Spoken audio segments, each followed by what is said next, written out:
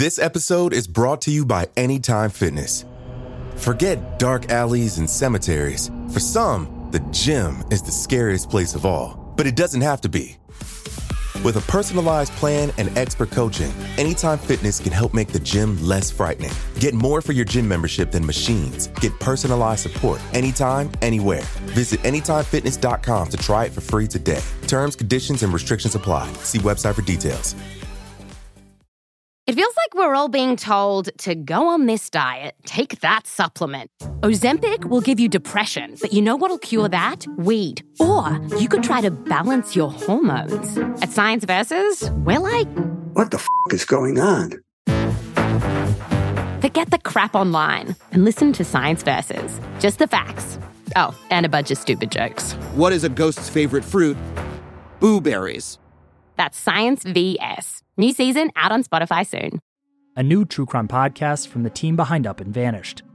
In 2016, adventurer Justin Alexander was invited on a trek by an Indian holy man.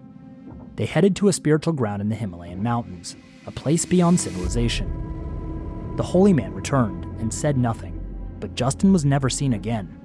What happened to him? Dive into our investigation in Status Untraced. Available now. Listen for free on Spotify. Due to the graphic nature of this family's crimes, listener discretion is advised. This episode includes discussions of murder, sexual assault, and violence that some people may find offensive. We advise extreme caution for children under the age of 13. September 20th, 1867.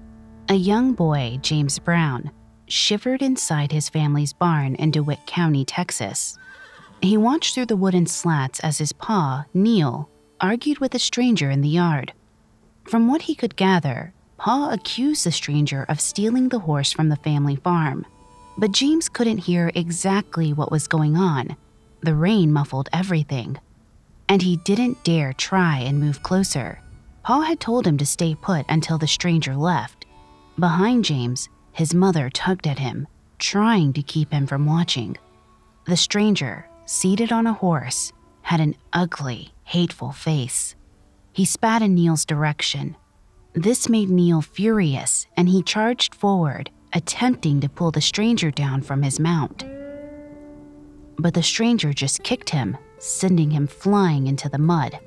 James cringed at the sight of his father being treated so callously. He had never seen his pa this angry before.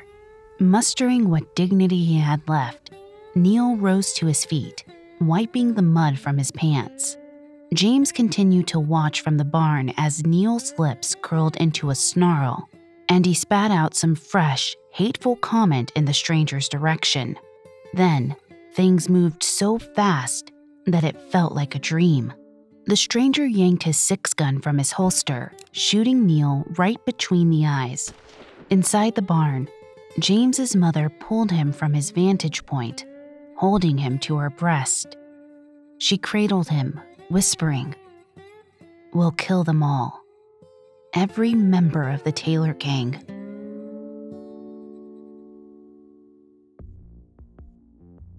Hi, I'm Lainey Hobbs, and this is Crimes of Passion, a Parcast original.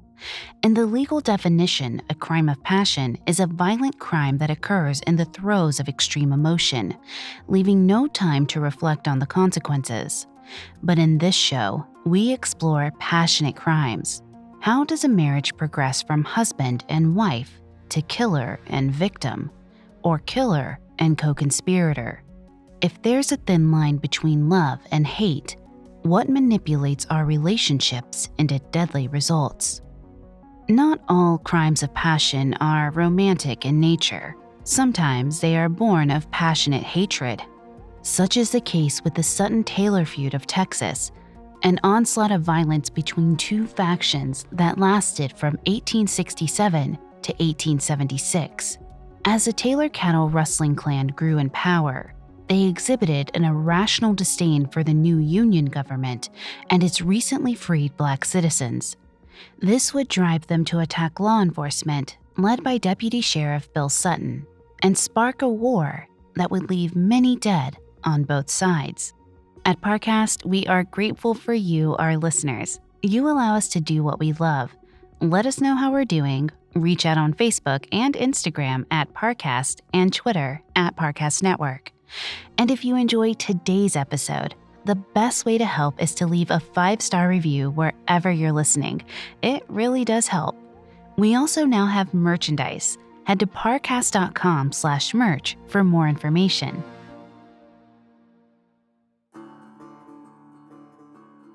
Throughout the 1860s, the Taylor gang slowly grew to dominate the cattle business in southern Texas.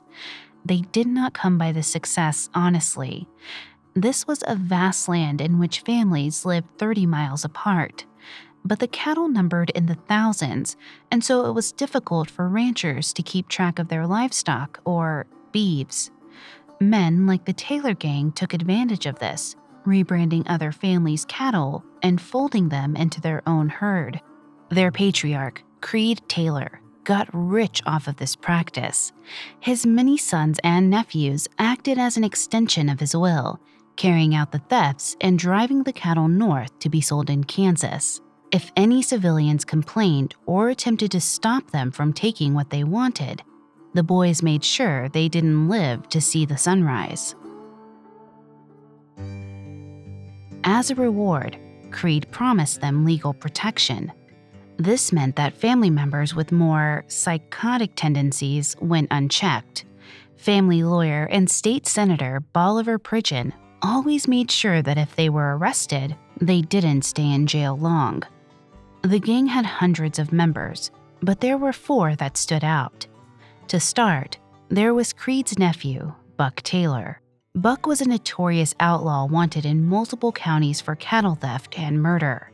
His hatred for the black freedmen knew no bounds. At 27 years old, he had already killed many.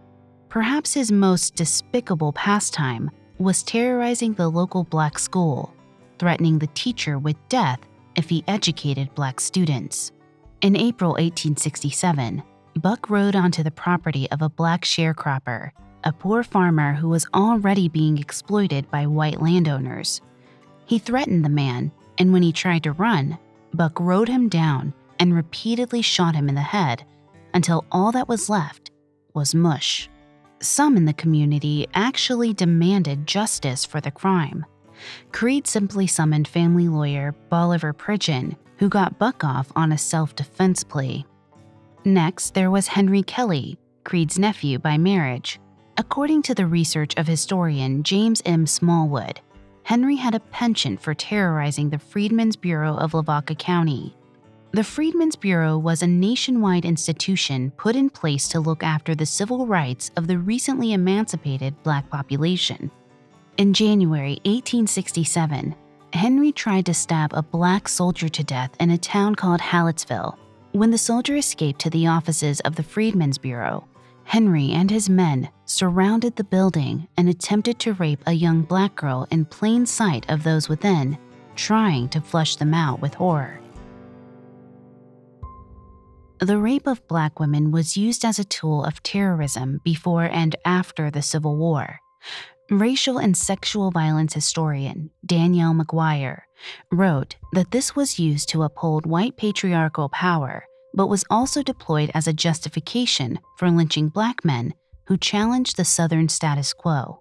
In essence, if a black man had consensual sex with a white woman, it was rape. But if a white man raped a black woman, he was simply exercising his right as a member of the quote-unquote dominant race. As Henry flaunted this diabolical double standard in front of the Freedmen's Bureau, he likely hoped that it would demoralize those within and drive them out into the street. Thankfully, the girl's mother was able to rescue her. Neither Buck nor Henry were Creed Taylor's direct descendants, however.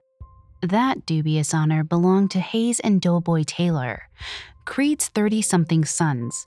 Hayes was the brains of the Taylor gang operations, if one would dare to bestow one of the Taylors with such an honor.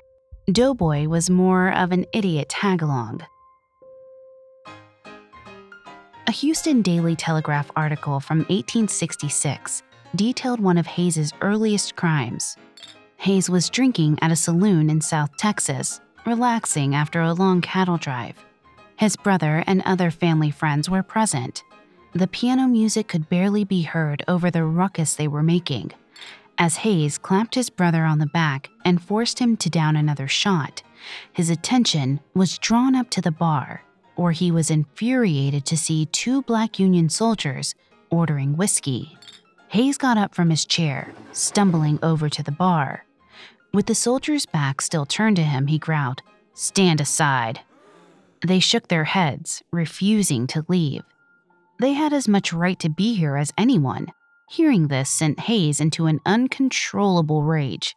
He had been raised his whole life to view black people as inferior. The idea that two people of color could be made soldiers and have authority over him already made him angry. But that was just an abstract, until now. In this situation, real black people were refusing to obey him, and it drove him wild. Leeds Beckett University psychology lecturer Steve Taylor wrote that racism is born out of feelings of inadequacy. His studies show that racism allows individuals to gain a sense of security or belonging as a way of protecting oneself against the threat of mortality. Growing up on the frontier, Hayes was constantly reminded of his own mortality, and he felt little security or belonging in his father's dog-eat-dog organization. Though he had been in charge of operations for nearly a decade at this point, his father's callous attitude didn't make him feel loved or valued. And indeed, Creed continued to produce heirs well into his old age, as if he saw children as just one more employee to add to his business. The authority that these black soldiers in the bar represented caused all of these anxieties to surge forth inside of Hayes. Needless to say, he drew his gun, firing on both soldiers. He killed one and seriously wounded the other. His gang hopped to their feet, drawing their own guns on the surrounding bar patrons, protecting their leader from retribution. They walked out into the street, mounting their horses and riding off into the plains.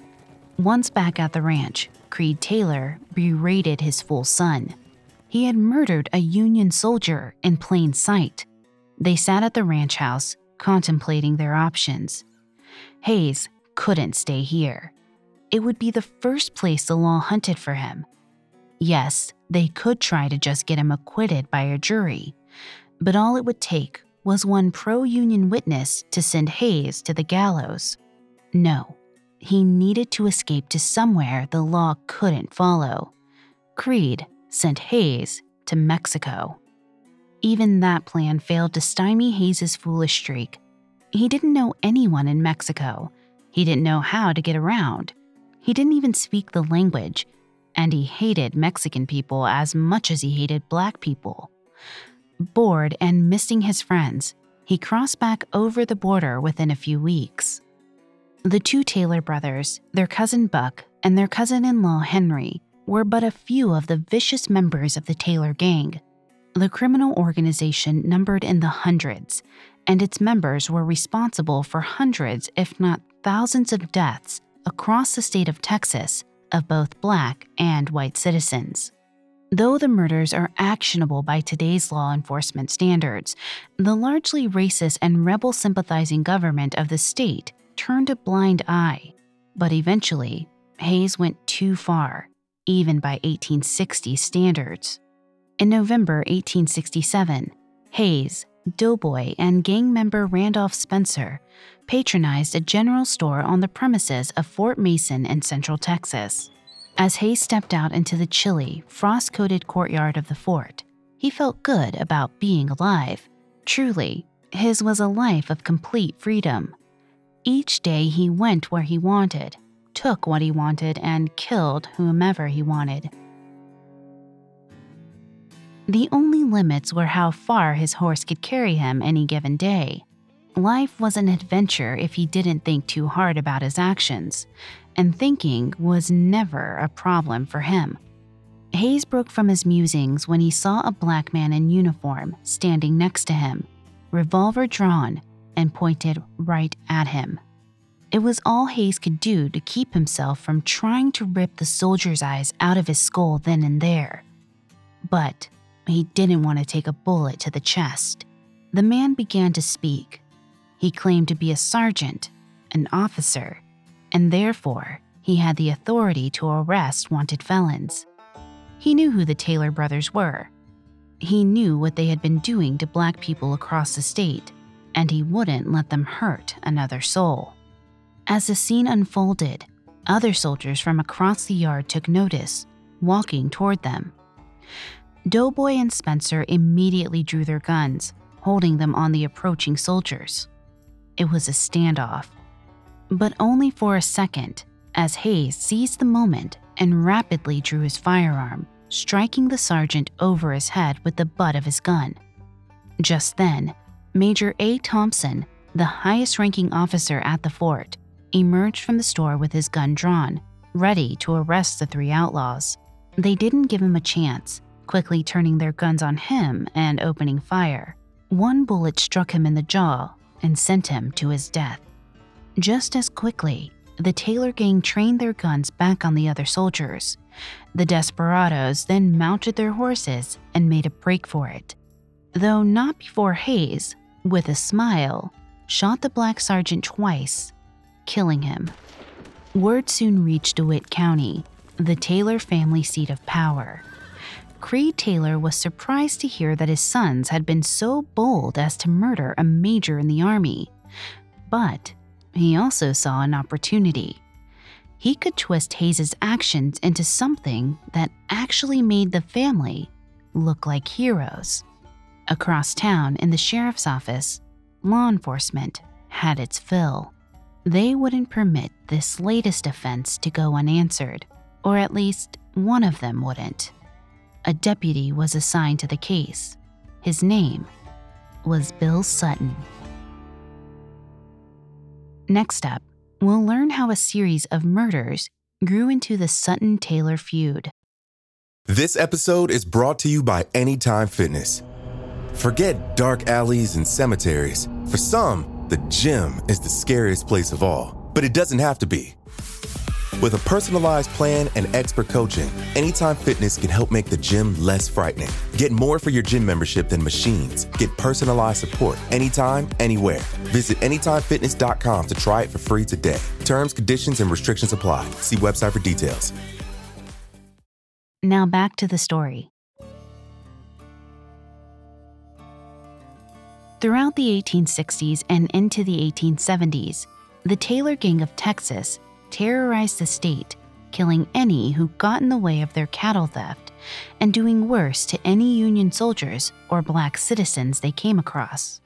These hate crimes went unchecked for years, largely due to the complicated political system of Texas at the time. After the Civil War ended in 1865, the state of Texas technically didn't exist. All southern states were grouped into military districts governed by Union generals. They remained this way until the citizens of the territories elected state governments that drafted constitutions recognizing the personhood of their black citizens, and this proved a slow process. Throughout the South, Confederate sympathizers were elected to office and attempted to draft state constitutions that continued to limit the freedoms of black Americans. The white settlers of Texas bitterly felt the sting of having lost the war and would not manage to draft an acceptable document until 1901. Many lost relatives in the fighting. The soldiers that returned home were impoverished. The government that had promised to pay them no longer existed. On top of that, they now had to accept temporary governance from Union men, about 40% of whom were black. Therefore, the former Confederates, or rebels, were painted by most Southerners as noble, true Americans, cut down by greedy Northerners and subhuman Africans.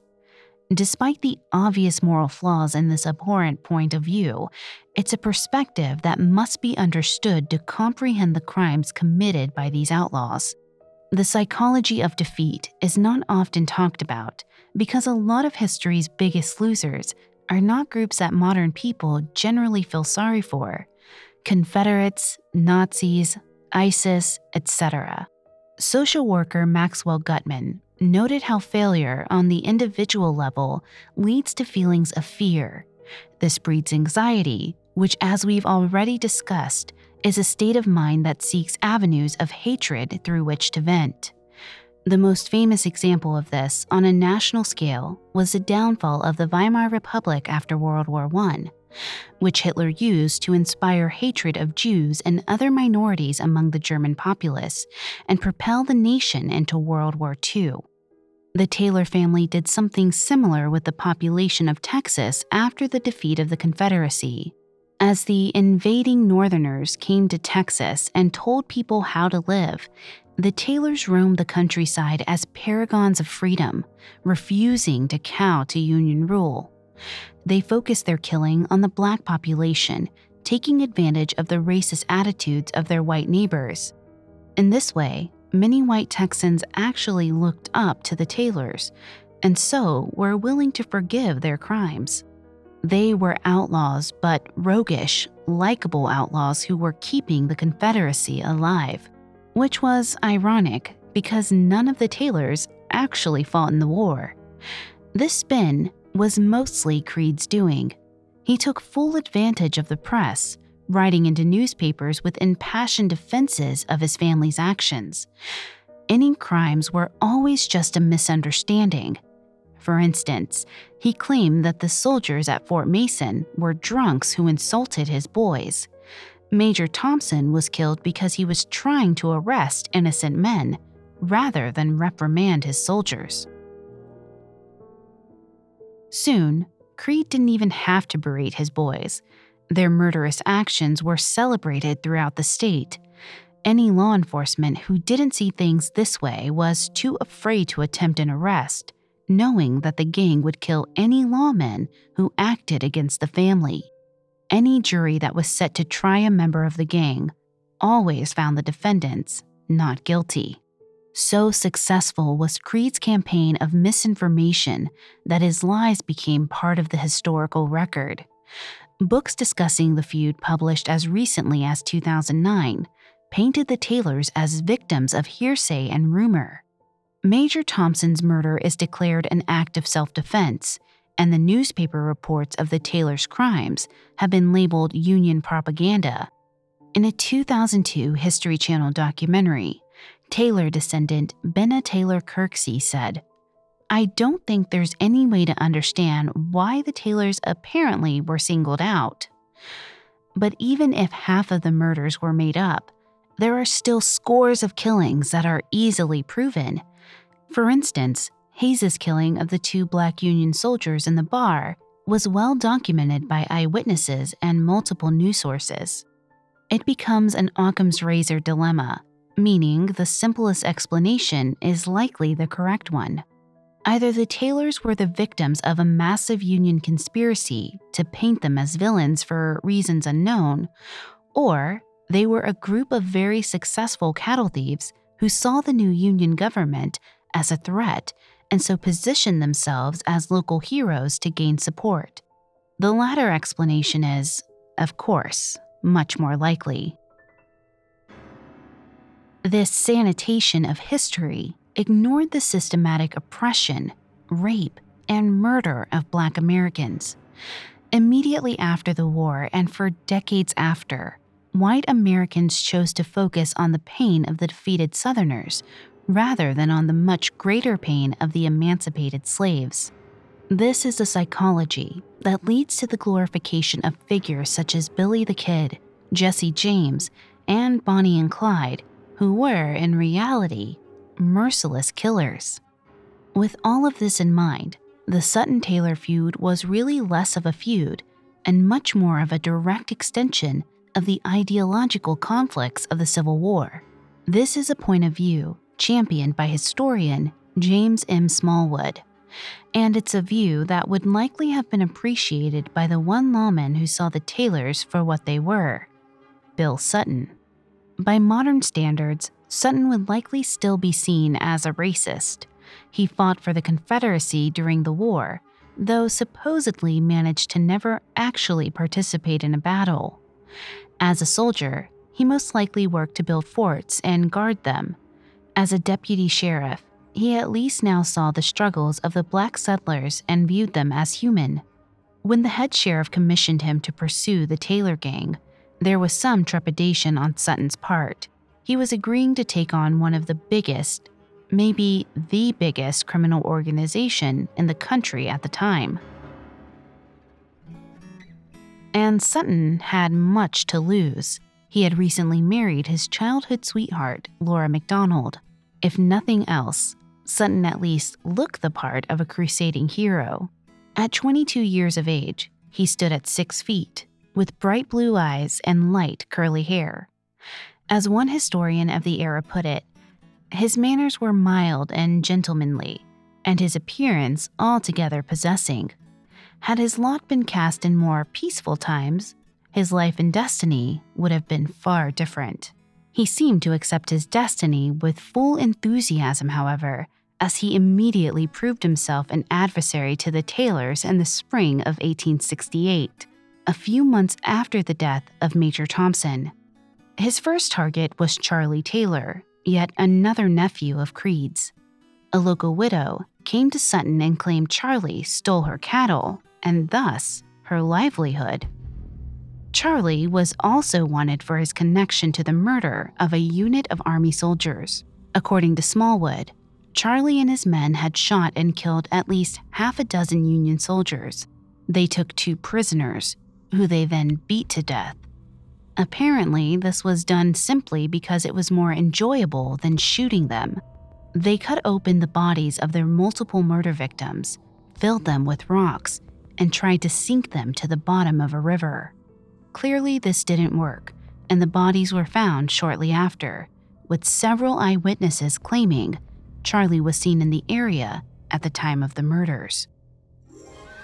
Sutton formed a posse and tracked Charlie Taylor to Bastrop, Texas, a city near Austin.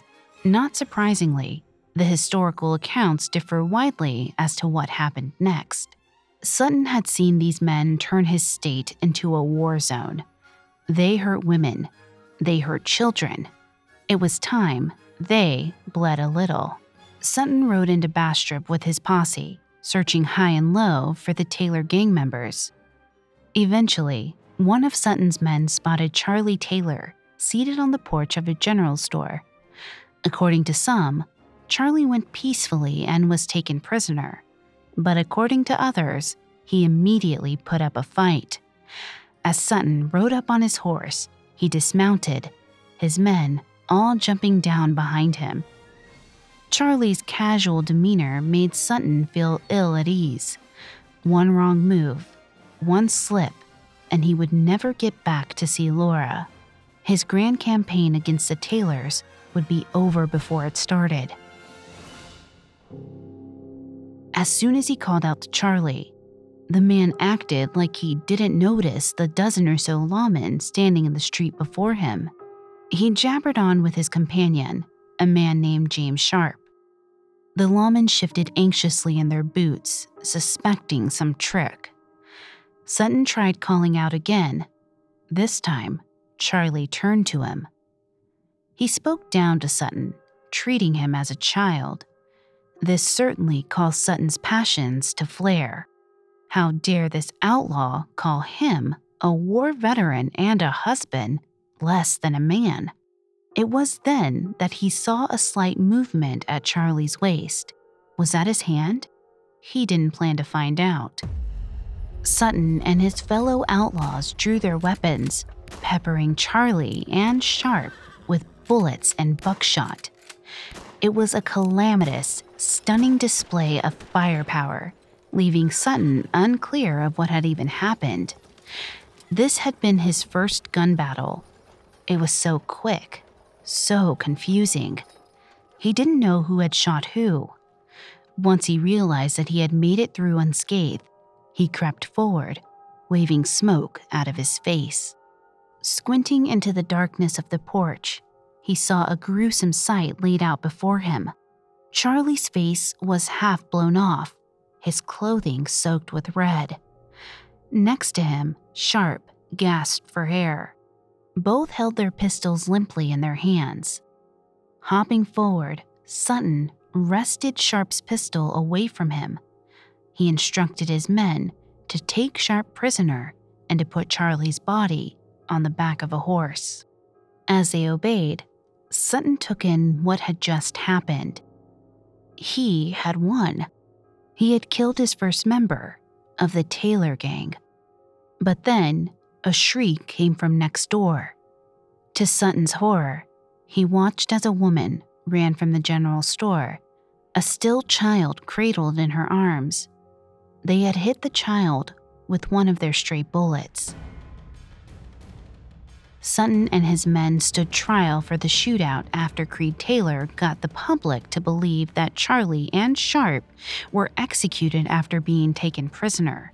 Until the end, Sutton and his men swore that Charlie had drawn on them, and Sharp had been shot after he attempted to escape while in transit to a doctor. They were within their rights to kill both of them. As for the child, they were eternally sorry. But if Charlie had come quietly, none of this would have happened. Miraculously, the jury agreed. Sutton and his men were acquitted on all counts. Furious, the Taylors swore revenge. Their family motto? Who sheds a Taylor's blood by a Taylor's hand must fall. Next up, we'll meet the 4 lawmen who join Sutton and follow him as he encounters one of the worst Taylors of all. Now back to the story. In the summer of 1868, the temporary military government of the state of Texas authorized an elite band of lawmen to track down and bring to justice members of the Taylor gang, a massive group of outlaws led by cattle rustler Creed Taylor and his sons, Hayes and Doughboy. They became known as the Regulators. There were many members of the Regulator posse, though 5 names in particular stand out. First was 22-year-old Bill Sutton, the young deputy sheriff who had already killed a member of the Taylor gang.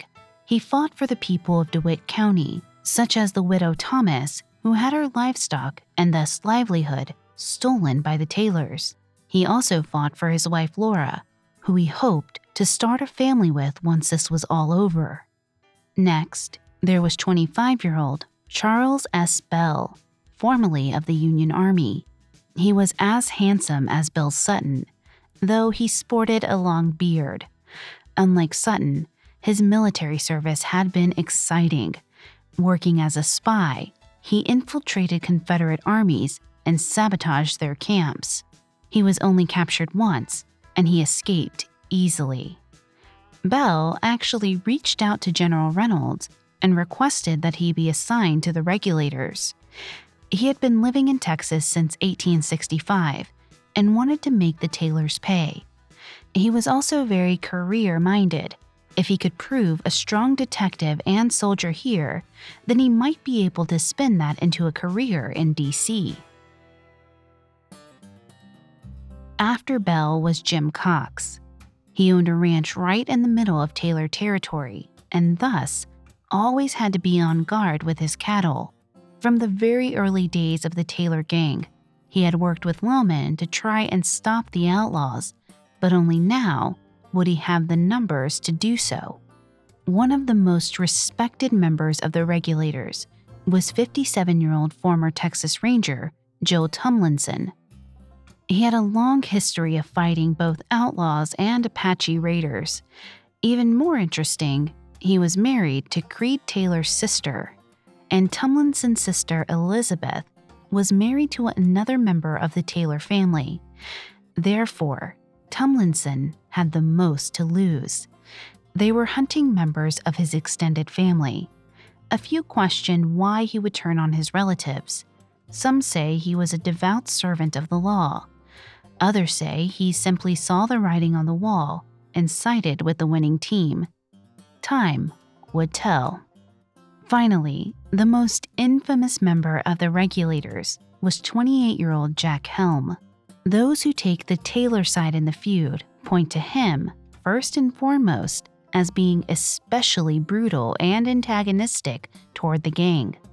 He certainly looked the part of a stern killer, with a heavy build, dark hair, and black eyes. In truth, he had more in common politically with the Taylor gang than the Regulators. Only a few years earlier in 1862, when the war was still on, he had lynched multiple Texas natives suspected of Union sympathies. It seemed he most definitely was simply backing the winning side, and it was that detachment that made him the most vicious. His outbursts of violence in the field would fuel the fires of the feud. While this may seem like a diverse set of motivations, the psychology of the situation might suggest otherwise. Social justice researchers at Adelaide University in Australia have found that revenge is a human reaction to being slighted, motivated by the need for power, authority, and status. Sutton felt slighted when his authority as deputy sheriff was challenged. Bell felt slighted that his war service landed him in backwater Texas, while he longed for the status of D.C. Cox felt slighted by his authority over his ranch being challenged. Tomlinson by an extended family that lowered his status through their criminal actions, and Helm by a Confederate government that failed to achieve victory and provide justification for his past violent actions. They were collectively taking it out on the Taylor gang, but each man desired revenge for different reasons.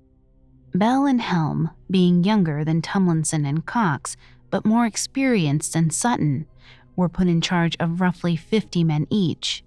This included approximately 40% black soldiers and lawmen. Unfortunately, pervasive societal prejudice meant the black members of the posse were rarely written about. That same summer of 1868, the two companies headed out across the plains. Bell took his men to pursue a lead in a neighboring county on a ranch owned by the Hill family, while Helm took his men directly to Creed Taylor's ranch. It's unclear if the other head regulators rode with them or pursued different courses of action. Upon arriving on Creed's land, Helm found a group of wanted Taylor gang men camping there, including Randolph Spencer, who had been present for the murder of Major Thompson. The large group of lawmen was surprised at the ferocity of the desperados. They were used to criminals giving up when faced with superior numbers. Instead, they fired back with abandon. As a result, the Taylor gang members were able to pin the lawmen down and escape on their horses. Spencer was wounded but escaped. Creed Taylor, for his part, was likely smiling from his ranch house. The lawman still couldn't connect anything directly back to him. Helm's emotions flared. Meanwhile, Bell and his men arrived at the Hill family ranch. Rumor had it they had been taken hostage by a different branch of the Taylor gang. Once again, historical records diverge wildly as to what took place here. Most agree that Bell, Cox, and a few other regulators arrived at the Hill Ranch to find a terrified family. They claimed that the Taylors forced them to permit the gang to use their land to gather their cattle. When the Taylors visited, they fired their guns at the house and trampled the garden to scare the family. Bell realized that this was the perfect place to trap the gang members. The men waited inside the house, and after a time, some combination of Hayes Taylor, his equally vicious relative Martin Taylor, and an associate named Morris arrived at the ranch. Bell and his men immediately emerged from the house, pulling their guns on the outlaws. In this instance, the outlaws gave up, allowing themselves to be taken into custody. However, as the regulators set out with the prisoners in tow, they met with a nasty surprise. There were dozens of armed men blocking their way. Luckily for the lawmen, these men weren't here to rescue the Taylors. They wanted revenge of their own. These were settlers who weren't swayed by Creed's lies. They knew what the Taylor family was really about. Bell attempted to hold them off, but was struck over the head and fell unconscious. When he came to, he found that in the commotion, the lawless mob had let the Taylors slip through their fingers. Some say that Martin Taylor and Morris were found dead shortly thereafter. Others say Martin died a year later at the hands of Joe Tumlinson. Hayes, however, most certainly lived on. Throughout the rest of the year, Helm, the most violent regulator, was especially adamant in his pursuit of the gang. Though he failed to kill the likes of Hayes or Doughboy Taylor, Buck Taylor, or Henry Kelly, he arrested many of their associates, many of whom were killed while trying to escape. According to Helm, this was a legitimate circumstance that arose as a result of the Taylor gang's intractable nature. But according to the gang members and their allies, Helm was actually conducting executions. They claimed he took the men prisoner, tied them up, put them on their knees, and then walked up and shot them in the back of the head. Whether this is true is difficult to know for certain, though there are some who believe that if it was true, the executions were warranted. Trials frequently ended in the Taylor gang going free. If the criminals weren't playing fair, why should the regulators? This was still a struggling military territory, not an incorporated state within the Union. But as mentioned, these heat-of-the-moment killings generated further animosity. By the winter of 1868, word came down that the Taylor gang had put bounties of their own on the heads of the regulators. Regardless of the truth, the Taylors were losing ground, which likely actually increased the volatility of the feud. Retired Deputy Police Chief Jim Reynolds of the Melbourne Police Department wrote that in today's world, blood feuds often occur in isolated areas among ethnic groups who feel cut off from the rest of society. In that isolation, revenge is all-consuming. This very specific psychological profile gives rise to feuds. In the 1860s, this description fit the Taylor clan precisely.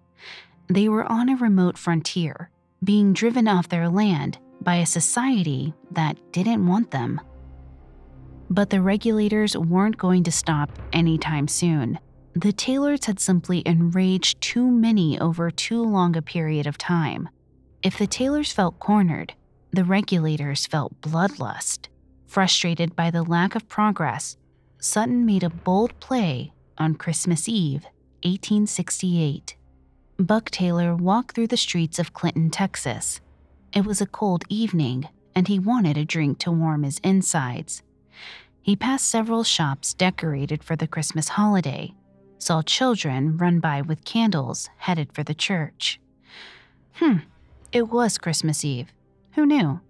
He'd spent so much time on the range he didn't even know what day of the week it was. And it had been a busy year. His family rounded up thousands of stolen beeves, herding them north to Kansas and making a massive profit. On top of that, they'd killed dozens of Union soldiers and freemen. Buck had killed 7 in one go when he and some friends showed up at a cotillion and shot the place all to hell. Just as he was about to reach the saloon, a familiar face ran up to greet him. It was his friend, Dick Chisholm. Dick warned him that Sutton and his lawmen were in town. Dick wanted Buck to come home with him to spend Christmas Eve with Mother Chisholm. Buck just smirked. It didn't sound like his idea of a good time. As soon as Buck entered the saloon, he saw that Dick was right. Sutton was sitting at the counter, his pretty face and dainty hands infuriating Buck. He was also nursing a whiskey. Real men gulped it down.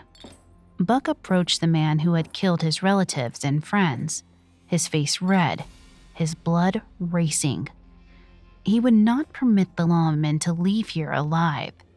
He wanted to take a literal bite out of Sutton right then and there, but instead, he spit out some words. "If the sun goes down on you in DeWitt County, we'll kill you." Instead of looking afraid or jumping up or even getting angry, Sutton turned to him, cool as ice, and said, "Why wait till sundown?" Enraged at a challenge from this killer, Buck reached for his gun. The resulting battle ignited the feud and forever changed the destinies of all involved.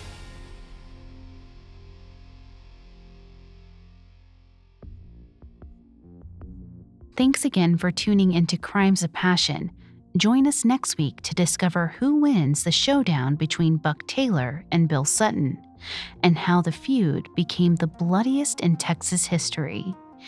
You can find more episodes of Crimes of Passion, as well as all of Parcast's other shows, on Spotify or your favorite podcast directory. Several of you have asked how to help us. If you enjoy the show, the best way to help is to leave a 5-star review. Don't forget to follow us on Facebook and Instagram at Parcast and Twitter at Parcast Network. Crimes of Passion was created by Max Cutler, is a production of Cutler Media, and is part of the Parcast Network. It is produced by Max and Ron Cutler, with sound design by Carrie Murphy. Production assistance by Ron Shapiro and Paul Mahler. Additional production assistance by Maggie Admire and Freddie Beckley. This episode of Crimes of Passion is written by Greg Castro. I'm Lainey Hobbs.